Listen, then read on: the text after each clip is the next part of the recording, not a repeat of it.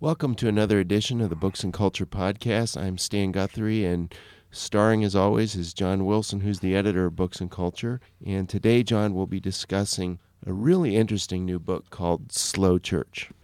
I think I first heard about this book, Stan, around 2011.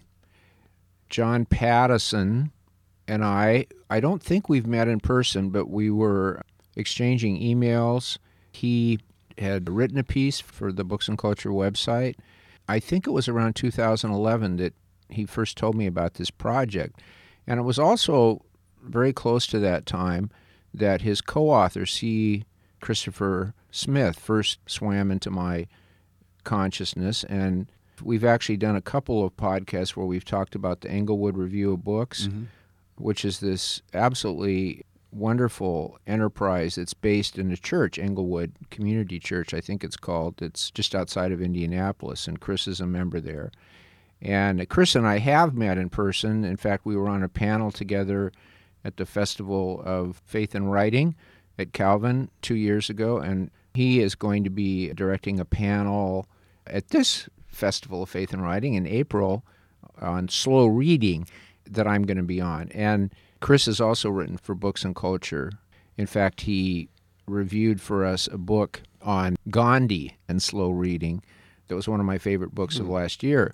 So it's fun to see this book called Slow Church that itself has had a slow gestation, as many books do, and it's coming out in June from InterVarsity Press.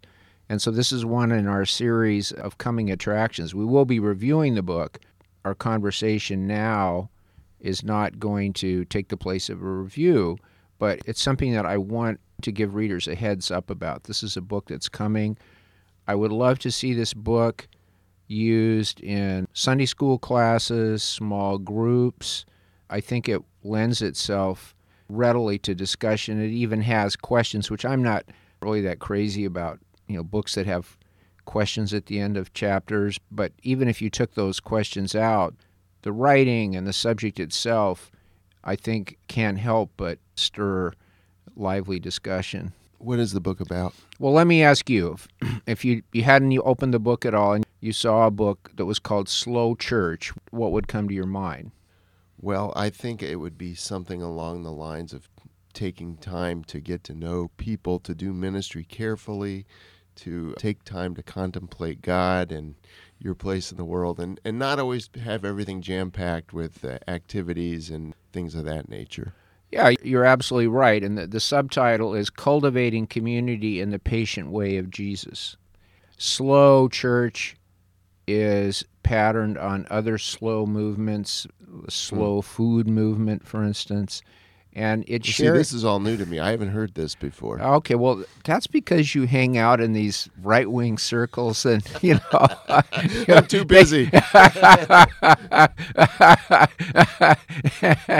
These important things are just off your radar, but there are various slow movements.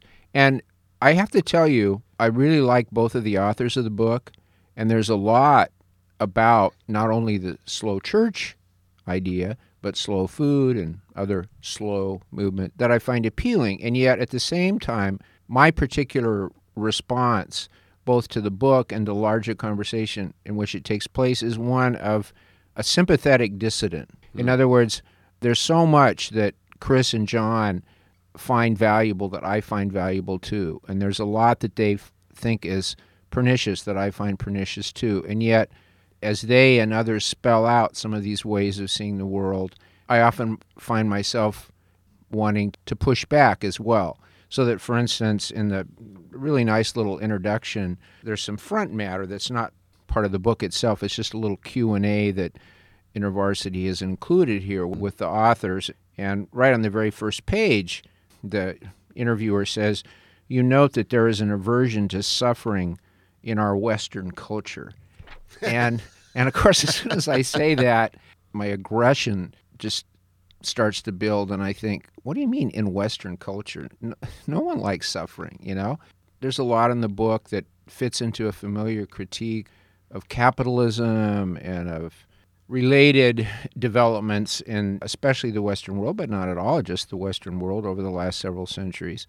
And again, you're talking to someone who doesn't even drive. So there's a lot about the critique of the negative effects of things that have happened in our world that completely resonates with me.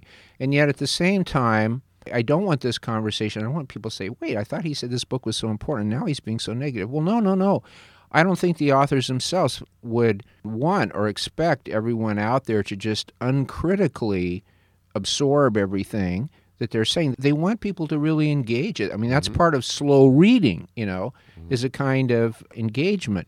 But I think there's a danger of a certain utopian strain, just as there's a danger of being excessively preoccupied with certain problems that are caused by fragmentation. They talk a lot about fragmentation in our society. So there's a passage late in the book on page 215 that is in a section called Dinner Table Conversation as a Way of Being Church. And what they say about conversation at dinner, I think, is so right.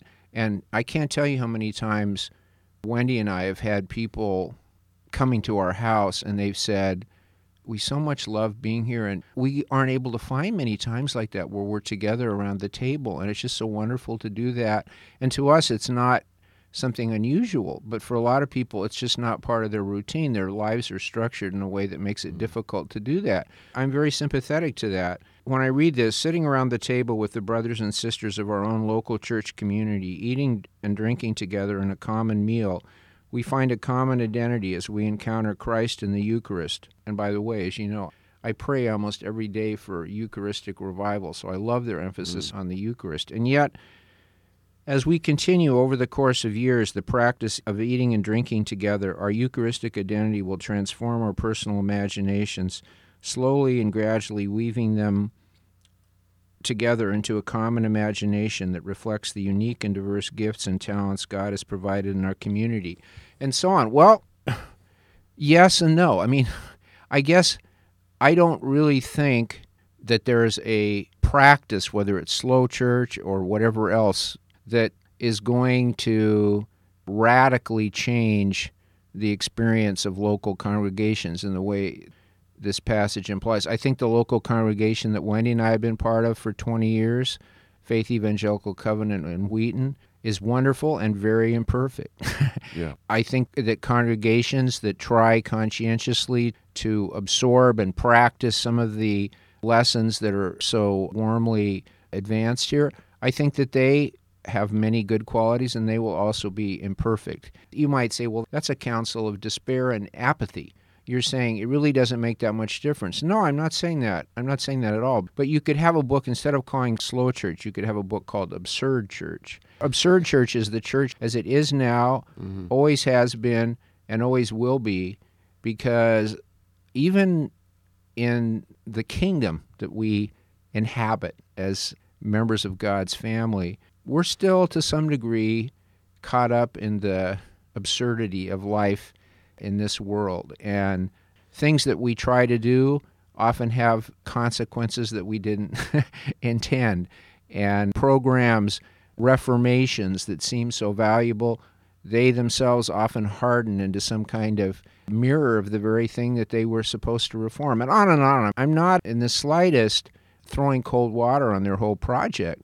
I'm saying, yes, let's read this book. Let's talk about it. Let's practice some of these things. Some people will be more moved to do that than others. And at the same time, let's recognize that there's always going to be absurdity. There's always going to be a disconnect between intentions and outcomes. And we should be modest in what we claim and what we expect. Let's wrap this up by saying, walk, don't run to your nearest Christian bookstore and pick up a copy of Slow Church. Pick up a copy in June, your local bookstore, yes. Some weak souls will no doubt order the book from Amazon, as I am often want to do. But at the same time, believe me, I'm still a supporter of local bookstores as well. And so wherever you get it, yes, by all means, and encourage people at your church, maybe have a Sunday school class. The book is really, really just made for prolonged discussion in a church setting. I think, like you said, different people will come to it and get different things out of it, things that they can apply in their own situation. They may not buy the whole program, but they may pick up an insight here or there that'll really help. Absolutely. Absolutely, yes. It's not an all or nothing deal at all. And I would particularly say that to some of my friends who would be put off by the critique of certain tendencies in modern society to just dismiss the book altogether and say, oh, that's just another one of those. No, that's not the right response. It's very much worth engaging.